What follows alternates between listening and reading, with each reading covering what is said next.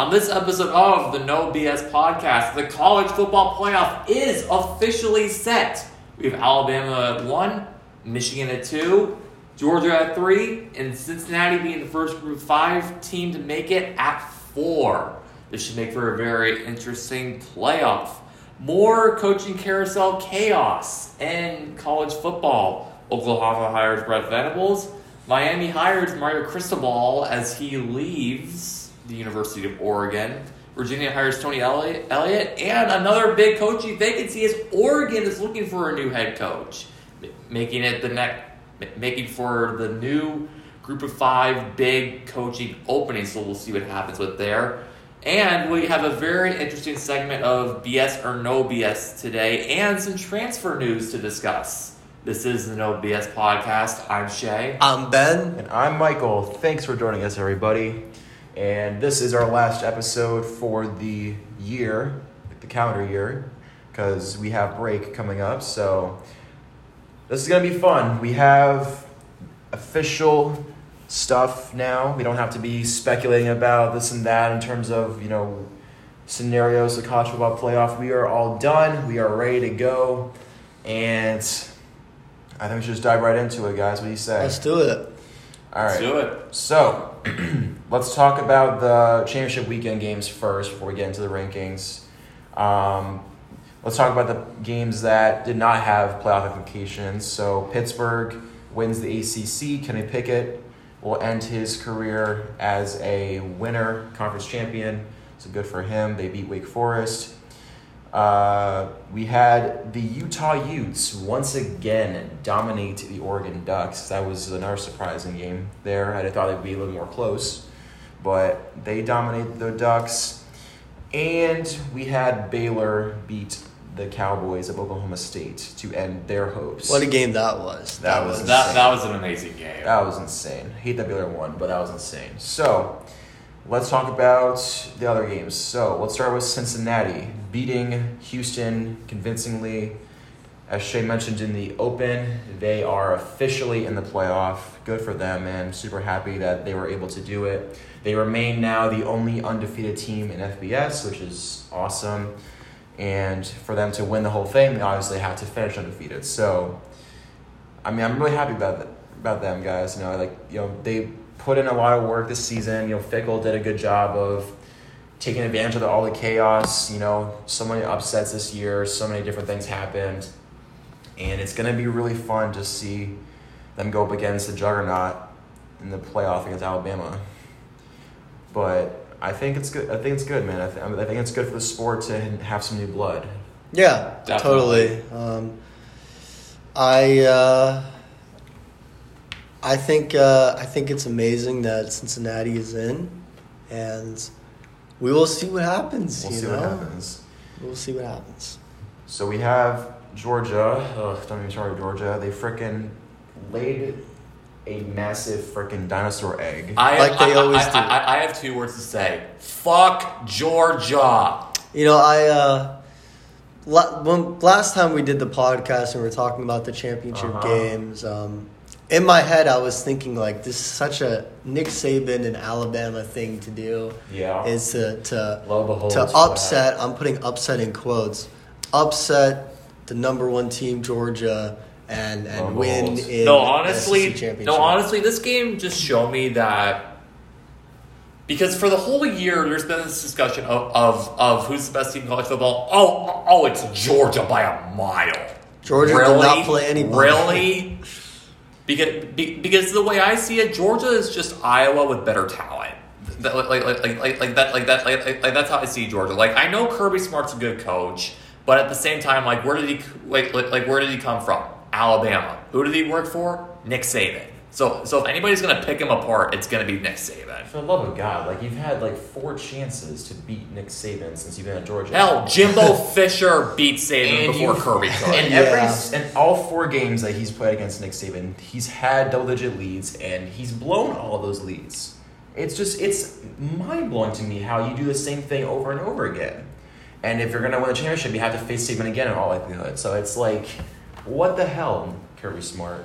I will say this. I 100% blame the loss on his decision to not bench Stetson Bennett because Bennett is dog shit. He is a bigger bum than Brendan Johns, and that's saying something. That is saying a lot. That's saying a lot, man. Like now, as a Michigan fan, I want Stetson Bennett in there. Well, I want Stetson Bennett to stay in there because I know who JT Daniels is. Believe me, I know what he can do. Like literally, for the love of God, like Stetson Bennett, like the only reason he was even there was because JT Daniels got hurt originally beginning of the season, and because they were winning because of their defense and stuff, Kirby Smart didn't want to mess with a good thing. But you weren't winning games because of Stetson Bennett. You were winning because you had an elite defense. Exactly. And you had like timely plays on offense, right? You had a running game, you had like good receivers, but Bennett was not the reason you were winning games. He was just the quarterback who happened to be at Georgia like while they were winning games. And you know what he's capable of. Like he was a quarterback, I think, in the COVID year last year. And they played Alabama in the COVID year last year, and he was god-awful. So I don't know why you don't make the switch and go to JT Daniels. Because at halftime, it was a 7-point game at halftime. And if you switch to JT Daniels, you probably have a better shot at winning that game. But he stuck with Bennett, and they just completely laid an egg. And now they're the 3 seed. So I really just, I don't understand it, man. Like, I get the whole idea of, like, not wanting to screw anything up, but, like, Bennett is not that guy. Daniels is a 5-star recruit coming into college football. He was just unfortunate with injuries, but the ceiling is like monumentally higher than Stetson Bennett because the ceiling is probably like the floor of Stetson Bennett. There's no ceiling with Stetson Bennett. You don't do anything. He can't win you the game, and he proved that against Bama. So it's just disgraceful. But obviously, yeah, Michigan fans would want Kirby Smart to not make a change because Don't change him, Kirby. Yeah, because literally, like, there's no way in hell that they're going to win anything with Bennett at quarterback because now you're playing elite teams now. So I will definitely, obviously, I definitely hope that there is a bigger realization in Kirby Smart's head that you cannot win with Stetson Bennett, but we'll see. We'll see. And speaking of Michigan, the team they'll play, they dominated easily. Oh, yeah. 42-3. 42-3. Back-to-back weeks of 42 points scored for the Wolverines. And this time it was in the championship game, neutral site against Iowa. And Benny was really hyped for this one. Yep. I was really impressed. I didn't doubt that Michigan would win, but I didn't think it'd be like to such an extent. But that just shows that Iowa has like dead nothing in offense. No, we knew that. Probably worse than we knew that Iowa's offense was really bad. I mean, I thought they would get a touchdown or something. I was kind of surprised about Michigan's offense against Iowa's defense because Iowa does have a great defense, and we were able to run the ball pretty effective on them. I think that goes to show that Michigan has a legitimate chance to beat Georgia too, because they have very similar play styles in terms of their identities and who they are as a team. Yeah. Yeah. We'll get into the matchups right now. So, first of all, CFP is finalized, the 2021 edition. So I'm just gonna go over the entire 25 real quick. So we'll just go from the bottom here.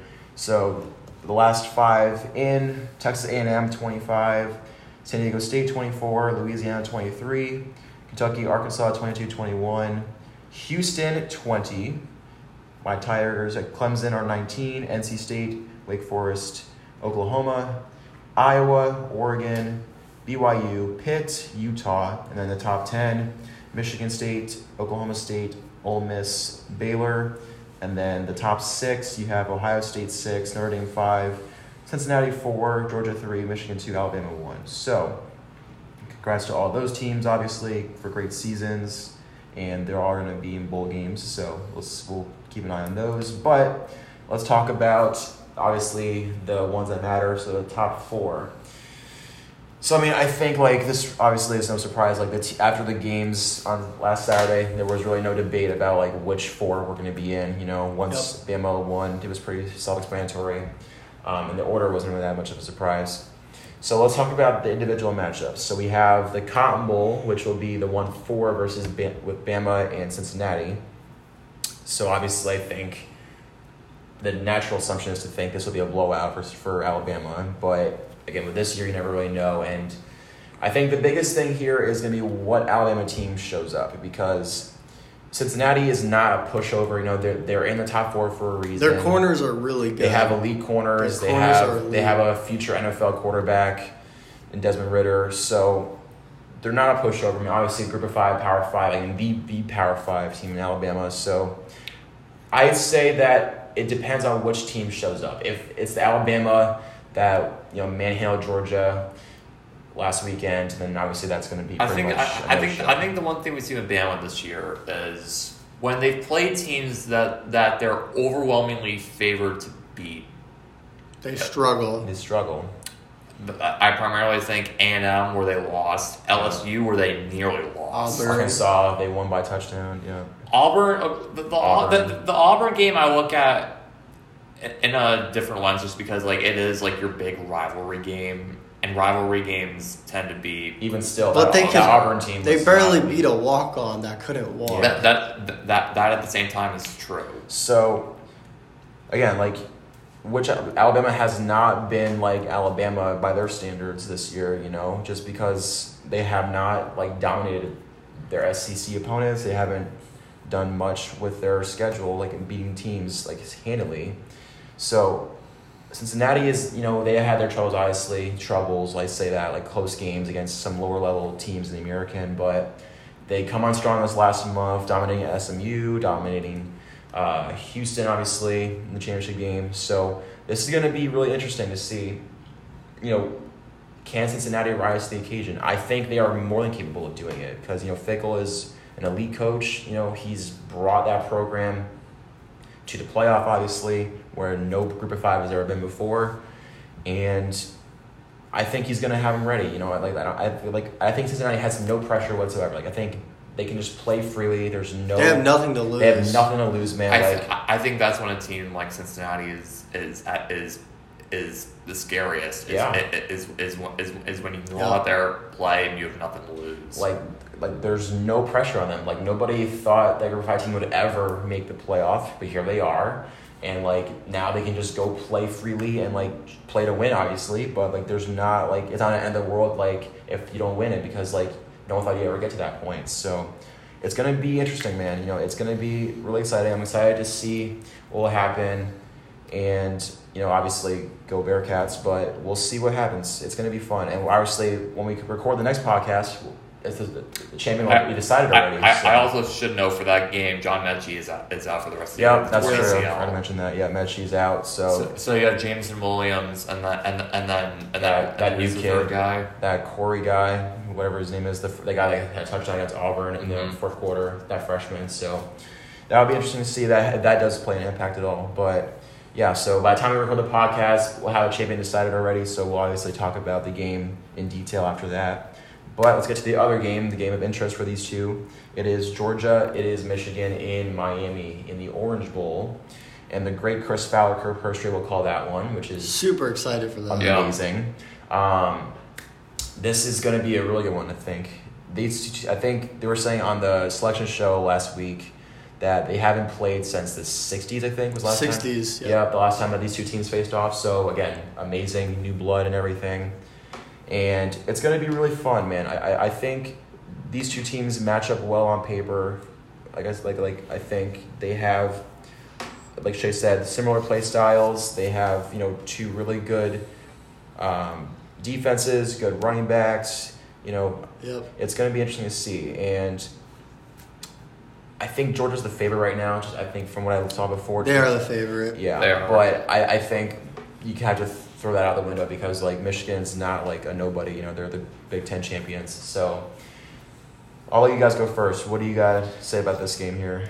I'm excited. I'm obviously excited for the matchup. Georgia's defensive line is really good, which is not a recipe for success against Michigan's run game. So I'm a little nervous about that part. But I think Josh Gaddis, who just won the Broyles Award. He did, yuck. For the nation's top assistant coach of the year, yeah. He's going to do some things. We saw in the championship game the freshman phenom Donovan Edwards throw a touchdown pass. So he's going to he's gonna probably do some trickerations, and I think the run game is gonna go well for Michigan. And I think, not being biased or anything, Of course not. I truly think Michigan can win this game, and I think they will win this game. What about you, Shay? Go ahead. Well, I echo everything Ben just said, especially when it comes down to the game pick. I also have Michigan winning this game. I'll say this also. Everybody knows that I love Michigan and I hate Ohio State, but if there was another school that I could say I quote-unquote hate, it's Georgia. Just because, obviously, the Florida-Georgia rivalry, and also Georgia fans are some of the most annoying people I've ever come across. Dallas Cowboy fans of college football? Basically. There you go. So obviously I love Michigan. I'm picking them to win this game, and obviously I have it out for Georgia. So long story short there, and I remember on Sunday I was talking with my best friend Nick, and we were watching the selection show together, and he literally told me, he was like, "Damn it, now I have to be a Michigan fan," because if you think I hate Georgia, like for Nick, Georgia is basically Ohio State in my eyes. Really? Yes, but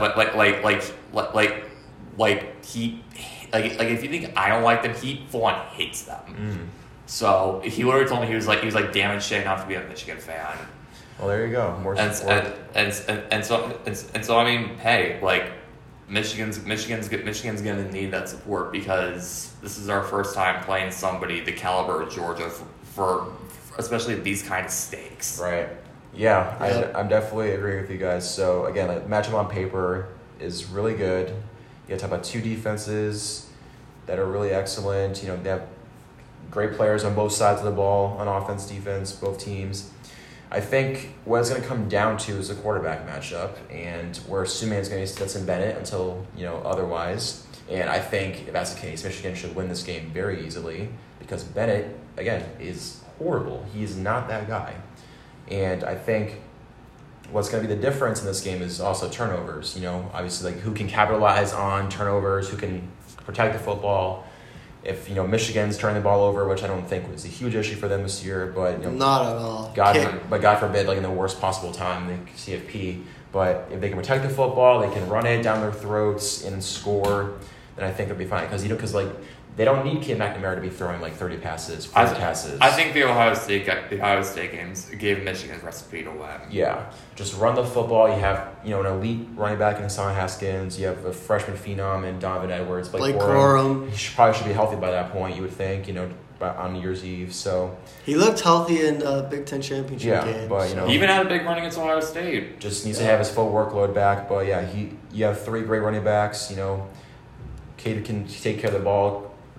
They're good. And then you have your plays where you play J.J. McCarthy. Yeah, and then all hell breaks loose and that happens. Yeah. So again, just because of the fact that they have Bennett at quarterback, I cannot pick Georgia to win this game, because I just don't think he's that guy. They have JT Daniels, that's a different story, but we don't know if they're going to make a switch at all. So until otherwise, I'm going to pick the Wolverines to win this game as well, because I think collectively, they're a better team, offense and defensively, compared to Georgia, and they've gone through the adversity that Georgia hasn't faced. They just lost Georgia in the championship game to Alabama, so Michigan lost already. Michigan's battle tested this year. They battle tested, and I just think they just have a renewed joy this year. That hasn't been there since Harbaugh got back to Michigan. So and just the overall leadership this year is something we haven't seen before. So I am definitely going to concur with these guys. I'm going Michigan. I would say, I don't think it's going to be a shootout per se, but I think probably somewhat high scoring, probably in the high 20s, maybe the 30s. I agree with that. Right now I'd say I pick Michigan 27-23. Yeah, I'd probably go Michigan 30-27 or 28-24, something like in that range. They're high 30s, high 20s, low 30s, something like that. I'll go with Michigan 31, Georgia 28. There we go. We'll go with that. But it should be a good game, man. I'm excited to see that. I will not be able to see it. I'm so angry because we have a basketball game at that exact same time. And obviously this is going to be on New Year's Eve over our winter break, so obviously we're not going to be together anyway. But I will rush back to my room as soon as it is done to watch it. And obviously, when we record the next podcast episode, it's going to be the champion already decided because it'll be like after January. So we'll obviously digest everything, but we're excited for this game and for the other game too with Bama and Cincinnati. So let's talk about just other bowl games. You know, there are other bowl games that are happening besides the CFP, and I just want to talk about some of the bigger games. So from what you guys have seen, what are some other bowl games besides CFP that you are excited to see? I'm really interested in the Rose Bowl with Utah and Ohio State. I was just about to say that. That's gonna be a fun one to watch. Yeah, that should be a good matchup. I think at their second ever meeting, Ohio State and Utah only played once. They played in 1986, which Ohio State won. So second ever meeting, and you can't ask for a bigger stage. The granddaddy of them all, in the Rose Bowl, man. That's gonna be a fun one. What other ones do you guys think are gonna be really good? The Peach Bowl between Pittsburgh and Michigan State. I feel like Michigan State could get blown out. You think so, really? Just because their pass defense is awful, and you're going against a Heisman finalist. Kenny Pickett's amazing. That's true. So that could be a blowout. If it's not, I still see Pittsburgh winning that game. All right. I'm going to go with, obviously, the Clemson Tigers taking on Iowa State in the Cheez-It Bowl, guys. Oh, my gosh. The Cheez-It Bowl. Wow. I am pumped up for that, man. This is going to be freaking great. They play on the 30th or something. They play the 30th, 31st, one of those games. They're in Orlando. Cheez-It Bowl against Iowa State. I'm so excited. We're going to freaking close out the season with a win, get 10 wins, and we're going to do it awesomely. Cheez-It Bowl, Ben actually didn't know this, but there was a game, I think, like 4 or 5 years ago, whatever it was, and it was so funny because it was such a bad game with turnovers and everything. There was, like, interceptions, fumbles left and right. I know TCU was in there. I forgot who they were playing. I think they were playing Cal, but it was such a sloppy game. I think that's what everyone remembers the Cheez-It Bowl for. So if it's a great game like that, I'm going to be excited for that one. I'm also excited for the Sugar Bowl with Ole Miss and Baylor. I think that's a good matchup there. That's going to be a really good matchup. I don't know if Matt Corral is going to play that one, if he's just going to sit out for the draft. But if he does play, I think Ole Miss has a good shot at winning that game. Baylor, obviously, the champions of the Big 12. And that's going to be a good one on paper, I think. So that's another one I'm looking forward to. But there's going to be 40-something bowl games. So I will watch whatever I can, whatever games interest me. So we're going to have a fun time with that. So let's get on to the coaching carousel now, and this is going to be a smaller edition because we didn't have an avalanche of hires like we did before, but still some really notable ones. We're going to start with Oklahoma Sooners. OU has hired Clemson defensive coordinator Brent Venables, and he is, I think, a great hire for them because he was there before Clemson. He got there. He was defensive coordinator. He won a championship with Bob Stoops in 2000. And, this hurts as a Clemson fan because, he was such an integral part of our championships. We don't win that without him. But, I'm happy for him, and I'm really happy for Brent. He's an electric personality. He's a passionate guy.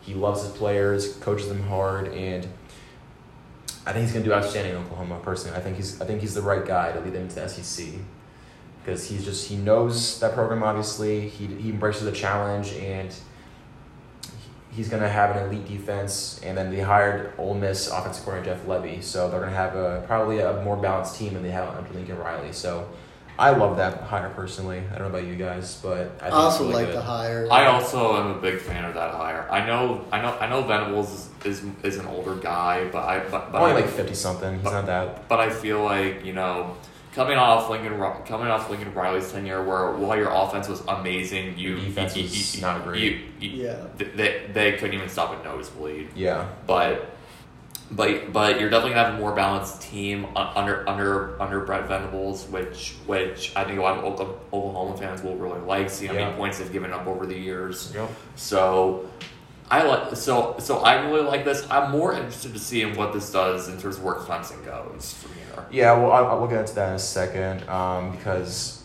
we're going to talk about the other hirings that happened, Miami hires Mario Cristobal from the University of Oregon. This one I really like. I like the hire. I don't like how Miami went about. Okay, yeah, it. let's get into that. So, the hire I think is absolutely fantastic. I think it's a grand slam hire because it makes so much sense. You have a guy who is from Miami, went to school there, won championships there. Might add. This was easily a 10 out of 10 hire. Yeah, easily. He was a 2-time champion when he played for Miami. Born and raised in Miami. And I was kind of thinking, like, after they lost to Utah, it makes perfect sense for them to go after Cristobal. And this was not a money thing. It was him being home. His mother was sick. I don't know if people know that. His mother's kind of ill, so he gets to be closer to his family, gets to take care of her, and then he also gets to try to restore the U to what it was in the early 2000s, 1990s, and all that stuff. So I love the hire, absolutely. Like, I think, again, like, I know the quarterback of Miami, Tyler Van Dyke. He's from Connecticut, from my hometown, Glastonbury, and he's a superstar. He's going to be a freaking great player for years to come. He'll be an NFL draft pick at his current trajectory. And I think Cristobal is going to be that guy to kind of just, like, give him that leadership that he needs. Because Diaz, Diaz was just, he lacked the had to flair. go. Yeah. He had to go. Like, there's just so many things wrong. The culture was still broken. So, absolutely love this hire for Tyler, for the program, for Miami Hurricane fans. Now, as for the process that Ben mentioned, that was a shit show completely. It was. So for those of you who do not know how the process went down, there were reports, I think, like, right before the Pac-12 championship game is when they first surfaced, that Miami was going to go after Cristobal. And he didn't deny it after the game. After he lost to Utah, he didn't deny it. Like, he was asked straight up. He was saying that, I think schools are going to come after me. Oregon wants to do something with me, this and that. So he could have flat out said, I'm not going to Miami, I'm staying with Oregon, blah, blah, blah. But he did not do that, so he only added fuel to the fire.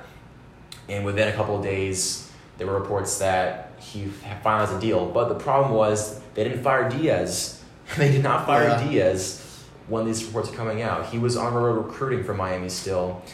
And all these reports came out about, they finalized the deal with Cristobal. They had not fired Diaz, and they were waiting for Cristobal to say yes to come to Coral Gables. And once he did, they fired Diaz, and then later on that day, they hired him. So it was a huge mess. I think it was kind of a cold-blooded approach, to be honest. Like, I don't think it's fair to Diaz, and as much as, like, he needed to go. Well, at the same time, too, obviously, him doing a bad job with Miami doesn't justify this whatsoever because I don't think any of us would agree that this is the way you should go. No, that this is the way you should go about it. Definitely not. But I think what people miss is that isn't Manny Diaz the same guy who took the Temple job at one point and then quit after a week? Yeah. So at the same time, it's like as cold-blooded as it is, as unfair as it is, at some point what goes around comes around. Yeah, but a little different circumstances there, but I get what you mean. But, like, even still, like, I think, like, if you're going to go after another person, you should, like, relieve the other person of their duties. Don't, like, don't make them believe that, like, they still have a job. Well, no, 100%. I would 100% agree with that. And Manny Diaz's history, shouldn't be used to justify this. But at the same time, what I'm saying is, let's not forget this. In terms of just like a karma standpoint,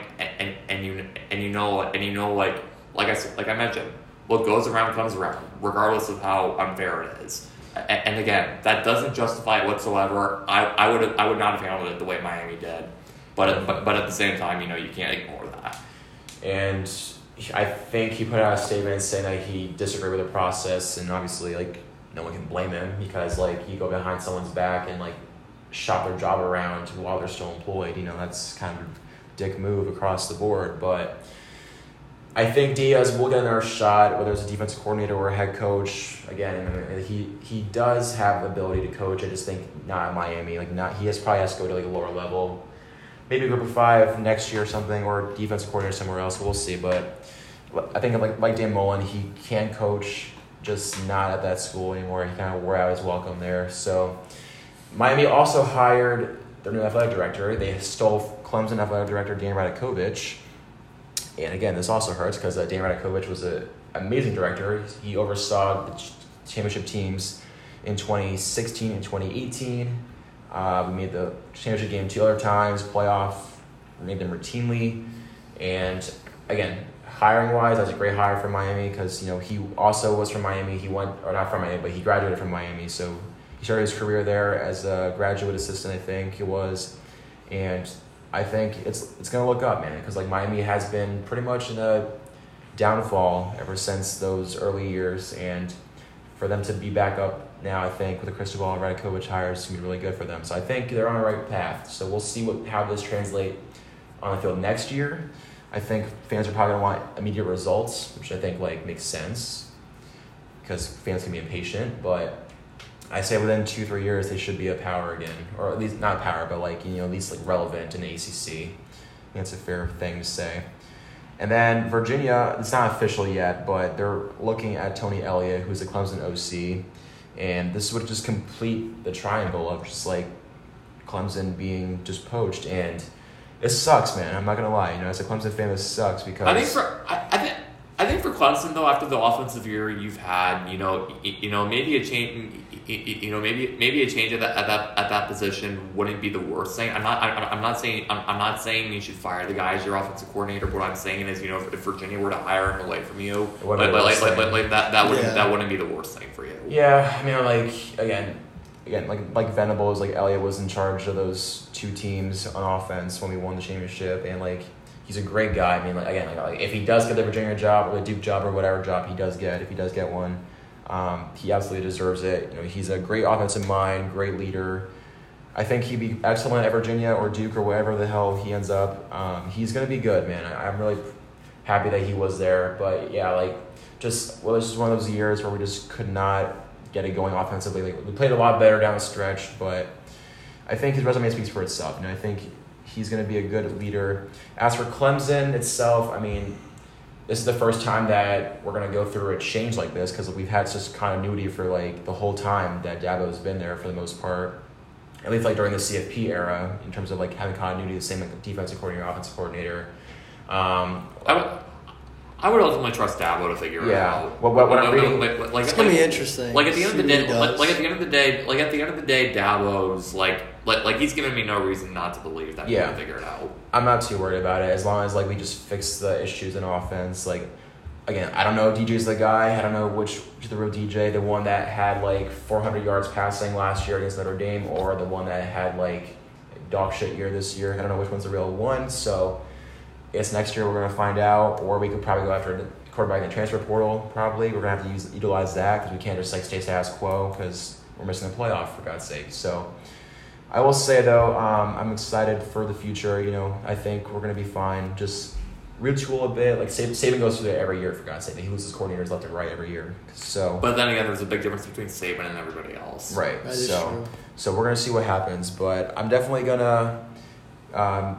it sucks losing, obviously, any staff members that have been integral to your success, but I'm optimistic, so we're going to stay tuned and see what happens. I think probably what happens is they're just going to promote some guys that are on staff already, just keep in the family, so we'll see what happens. But let's get to BS or no BS, guys. We have some fun ones right here. We have a celebration plan because the Detroit Lions, ladies and gentlemen, have won a football game. What a week it was. Throw a parade, ladies. Let's throw a parade, everybody. The Detroit Lions have won a football game. Yes. And when this happened, Shay and I... Raised the banner. Shay, Ben, and I all, met in the bathroom just at the same time. Yeah. And we started, jumping up and down and celebrating because we were getting noisy playing. I promise it wasn't as disturbing as it sounds. Yes. We literally just had the same idea to all just try to see each other in our rooms and just celebrate because, again, Ben suffered for, what was it? This was, week 13 this happened. So for 13 weeks he's been suffering. And finally the Lions, after so many close calls, they get the win. And not to mention, guess who won NFC Player of the Week? Jared Goff, baby. For the love of the Lord. Woo! He has tied Matthew Stafford with NFC, with Detroit Lion Offensive Player of the Week. Okay. Honestly, given how shitty Stafford's been playing the last few weeks, I don't blame you for feeling the way you do. Oh man, yeah, but hey, we should get a statue of Jared Goff for real. By the way, shout out Jared Goff. His girlfriend is hot as hell. We saw a video. She's a model, and I guess that's It's what happens when you're freaking making millions of dollars playing in a professional football league. Jared Goff's winning on and off the Off field. the field, man. He probably got some, like, great, you know what, afterwards. But happy for Ben, man. You know, Ben finally had a smile on his face. Michigan and then the Lions on the same day. Can you believe that? Like, That's crazy. So let's say for the no BS part of this, we're going to say, are the Lions going to win a football game again, Benny? Can they get 2 wins on the season? Well, draft pick wise, I would love to see them just tank to get what number a fan one. You are. But what a fan you are. Technically, we're not out of the playoffs yet. They're so, not. No. They're still alive, which is funny. Yeah. That's just how. So how much, are you still? The magic of Dan Campbell. You're 1-10-1. How are you not out of it? So much has to happen, but they are not mathematically eliminated. I love Dan Campbell, and we technically should have 3 or 4 wins now. Even though some of Campbell's coaching decisions are very questionable. They're a little questionable, some of them, but most of them. Let's talk about rookie head coach mistakes. Look what he's had to deal with. Khalif Raymond is like our star receiver. Quintez Cephas is star receiver. Well, he got hurt. Yes. No. Jeff Reynolds is the star receiver. Josh Reynolds. Yeah. Sorry, Josh Reynolds. No, Amon-Ra St. Brown's super good, but I love Dan Campbell, and I absolutely think the Lions will get another win, and hopefully we can get another win and still get the number 1 draft pick. I don't know, man. We'll see. We'll see what happens. Jags and Texans both have 2 wins, so we'll see what happens. We will see what happens. I will say, I don't even know what the schedule is, man. I think we play the Packers again. I know that. We're going to beat Jeopardy, man. They're going to beat Jeopardy, man, Ben says. They play the Cardinals again, so they'll lose that game. Yeah, that's a loss. They play other teams. I don't know. But, yeah, I don't think... I'll be nice to Benny and say no BS. I'll believe in him just so he gets something. But speaking of the draft picks, Michigan's Heisman finalist, Aiden Hutchinson... He should be number 1. He should go number 1. That's the next one. He should be number 1. I don't even have to ask the question. So to make your case for why he should go number 1. The dude's a monster. He's a monster. Need 3 sacks. Is he under the people's bed at night, like trying to scare them and everything? Yeah, he's that monster. Yeah, he's that monster. Yeah. He's the boogeyman. Yep, he's a demon. He never takes a play off. I think there's a great chance that it's going to be Bryce Young who wins the Heisman, but probably. Obviously, I don't agree with that. But yeah, Aiden Hutchinson, just a stud. Like, you always have to prepare for him. Mm-hmm. And he's the only defensive player nominated for the Heisman. Yeah, he is. There's some controversy. Will Anderson, maybe. But Aiden Hutchinson, a stud. He should go number 1. And, yeah. I think it'd be really incredible, to be honest, if he did go number 1. Because if we're saying him or Thibodeau, I mean, that's Aiden, easy. It's Aiden. I don't because my case for Aiden is that not only is he the kind of guy that has offensive coordinators up at night, trying to prepare against, but at the same time, you see it with him this year of how he's that guy in the locker room this year, and in terms of being the outgoing leader, the rallying force that brings the team together. And when you're looking for, and when you're picking that high, you're looking for not just a gold jacket guy, but somebody that your team can really get behind. Yep. And the fact that Michigan is rallying behind a guy like Aiden Hutchinson, and they're winning at the level that they are, you can say what you want about Kevon Thibodeau, regardless of all the leadership stuff, I still think Aiden's the better player. Oh yeah. Just because of his maturity, his technique, just the overall power and force that he puts into his craft. At the end of the day, what separates them is the fact that Kevon can't lead the way Aiden does. Well, I will say it's a toss-up, I think. I think at the end of the day, when the draft does come, it'll just be a preference of whatever the team wants. If it's the Lions, if it's the Texans, or whoever the hell is picking number 1 overall, Well, you picked the best player number 1, and I think that's Aiden Hutchinson. Well, not always. Always the best player number 1. Because when you're picking that high, you gotta look for the gold jacket. It's really just a matter of preference of which team prefers which player. So we'll see, man. I think Right now, I'd definitely say it'd be Hudson or Thibodeau that go 1. Maybe they both go 1-2. Who knows? But yeah, it's those two guys for the number 1 spot. And a lot of time left. We have like 4 or 5 weeks of the season in NFL, so we'll figure out which team will have the number 1 pick. Probably by the time we record the next podcast, so we can talk about it. And we're going to talk about Mike Zimmer now, who is the Vikings coach, and this is all Lions-themed, no BS segment, if you couldn't tell. Zimmer has been with the Vikings, I think, for 8 years. 2013 is when he got there. The defense has been regressing since they made the NFC Championship game a couple years ago. And there's talk about him being on the hot seat, so I want to get your take on it, if that's BS or no BS. I have no BS on it, personally, because I think that the ship has kind of sailed Zimmer. I think they've reached their ceiling, and the defense has just been going the opposite way because he's a defensive coach. So if your defense is regressing under your watch, I think that's a big indictment. And plus, they have a bunch of different things to work out in the offseason in terms of like salary cap and overall, I don't think the team is going the right direction. So I have no BS on Mike Zimmer getting fired at some point. I don't know if it's the end season or not, but I think he will get fired. Maybe even GM change too. Who knows? But I also have no BS on that. I think it's just when you lose to the winless Lions, I think that causes concern. Yeah. And it's been a troubling trend too, because this has been years that they had the number 1 defense at one point. Now they're going like the opposite direction.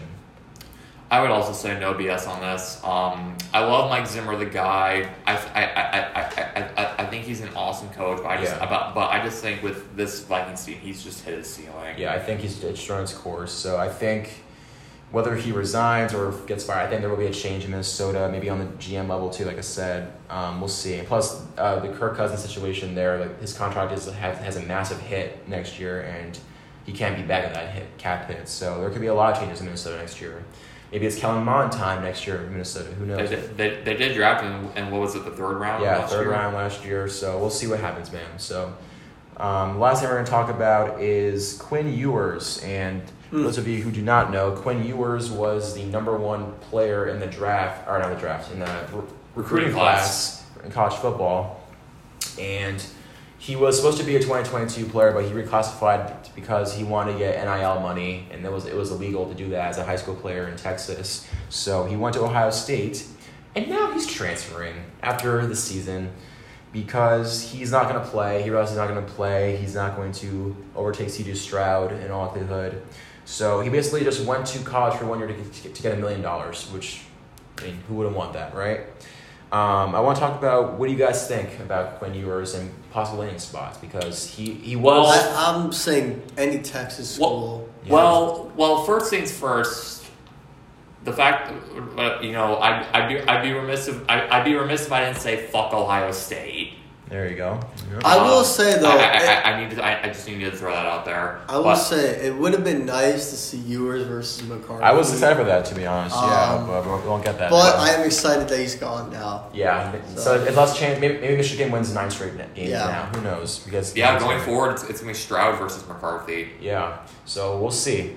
Ben mentioned Texas school. I think Texas makes the most sense. I think he's homesick. I think a little bit. There's some reports about that, and I don't think it's that he's homesick. I think it's that you have not just have C.J. Stroud but also Kevin McCord, like Kyle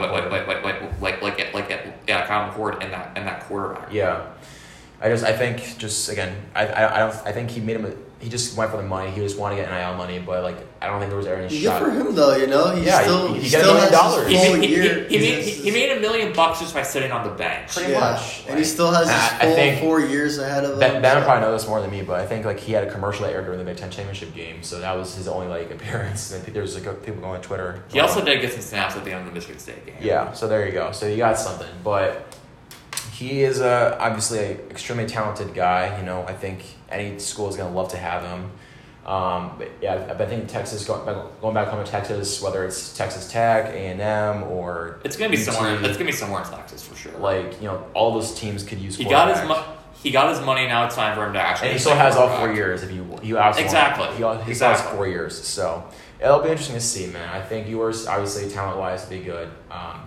If it was my personal preference, it would not be a Texas school. It would be Clemson, because we could use his talent, but I'm not going to get my hopes up with that. I think he'll go back to Texas. I think Texas Tech is what I'm reading is probably the favorite right now. I don't know how true that is, but I would actually love him with the Longhorns. I personally, I would say Texas. That would be... Personally, I would love him on A&M so that Jimbo Fisher could have an elite quarterback because they have a recruiting class that's coming out that's really... A&M would be very, very interesting. Yeah, A&M. Actually, I switched my take. I want him to see him at A&M. Yeah, A&M I think would be really good because they're making a case for the number one recruiting class next season. I will also say, in terms of the Longhorns, I feel like because you're not going to the SEC for a few years, you know, you're going to be in the Big 12. Oklahoma's going to regress to kind of like middle of the pack within the Big 12. Yeah. So I feel like if they got Ewers, you know, Steve Sarkisian has proven to be a pretty good college football head coach. Right. Outside of this year, of course. Well, obviously, because anytime like you have a new coach, like starting a brand new program, it's it's gonna take a little bit. His offensive mind is pretty strong. But when you give him that kind of quarterback, 5-star number one player. Ewers was the number one recruit for a reason. Yeah. So I feel like if you give Stark, I feel like if you give Stark that in the Big 12 with Oklahoma falling back a little bit, I think if they got Ewers, they could make a run for the Big 12. They definitely could. I think. The one thing, though, Bijan Robinson probably will go pro, so they would lose their running back. That's always possible. But no, again, I think any of those Texas schools, but I think yours probably is one of those guys that he wants to win. So I think Texas, UT, and A&M probably give your best chances at winning. I think at the end of the day, it's gonna be one of those two. I will say, regardless of which one he picks, I won't blame him. Yeah, I won't blame him either. There is, I don't know if it's true or not, but I've read recently that he is going to commit to school before the signing period happens next week. So I don't know if that's true or not, but I think there's he wants to bring recruits with him to whatever school he goes to. So I think it is true. I agree with that philosophy. I agree with that. If it is true, then we'll know very, very soon where Quinn Ewers is going to go, and we'll find out if it is Texas school or if it is somewhere else. But it's time for final thoughts, boys. So let's start with Shay. What is your final thoughts for today? Obviously, Michigan were in the playoffs for the first time, at least this iteration of the playoffs. Yeah, year 8. This is our first appearance. We're playing Georgia. Fuck Georgia.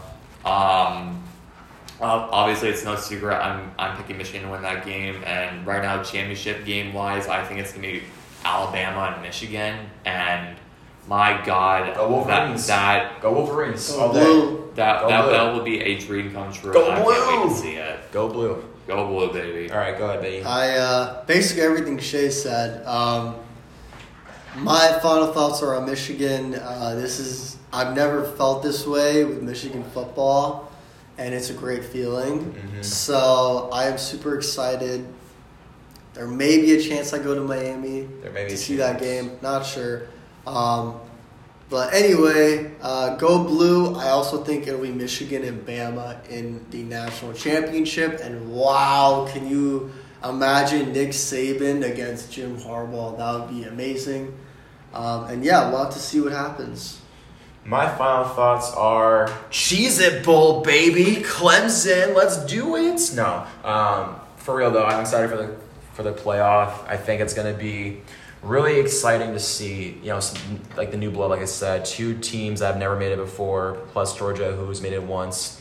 So I really don't care, to be honest, who wins as long as it's not Bama. So I'm just hopeful that we do not have a back-to-back championship with Bama because I'm going to go crazy because this year has been so much fun.